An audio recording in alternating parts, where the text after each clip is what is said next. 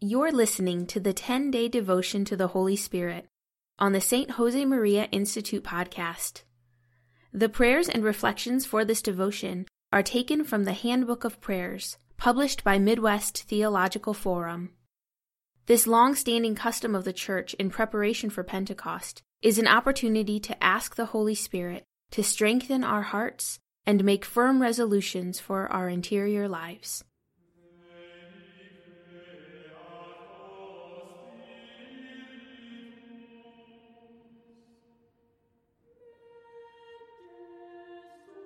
In the name of the Father, and of the Son, and of the Holy Spirit. Amen.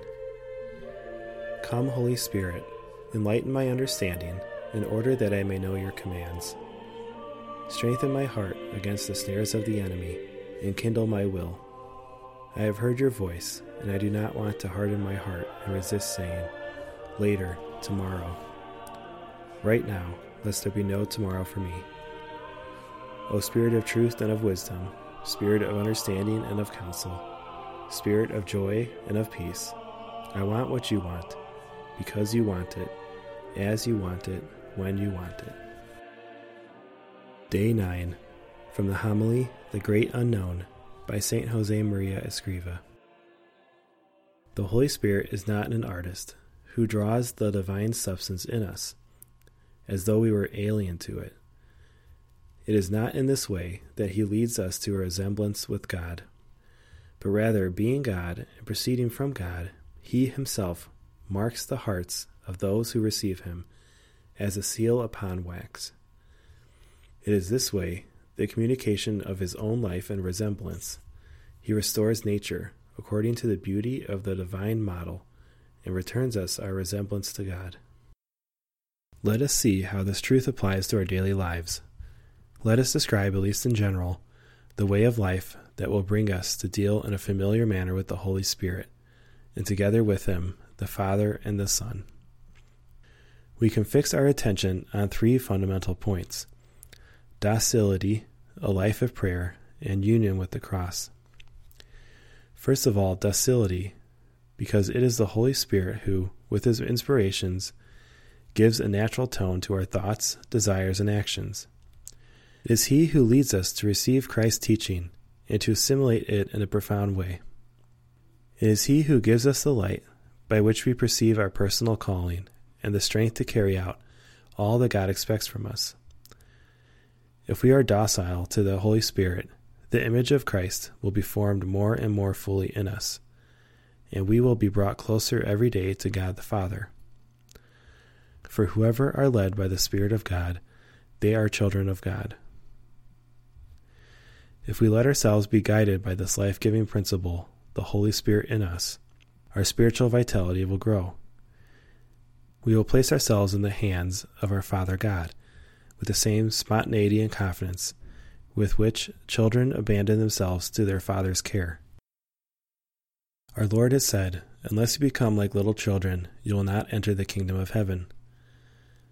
This is the old and well-known way of childhood, which is not sentimentality or lack of human maturity. It is a supernatural maturity that makes us realize more deeply the wonders of God's love, while leading us to acknowledge our own smallness and identify our will fully with the will of God. In the second place, a life of prayer, because the giving of oneself, the obedience and meekness of a Christian, are born of love and lead to love. And love leads to a personal relationship, to conversation and friendship. Christian life requires a constant dialogue with God, one in 3 persons, and it is to this intimacy that the Holy Spirit leads us. For who among men knows the things of a man, save the spirit of the man which is in him? Even so, the things of God no one knows but the Spirit of God.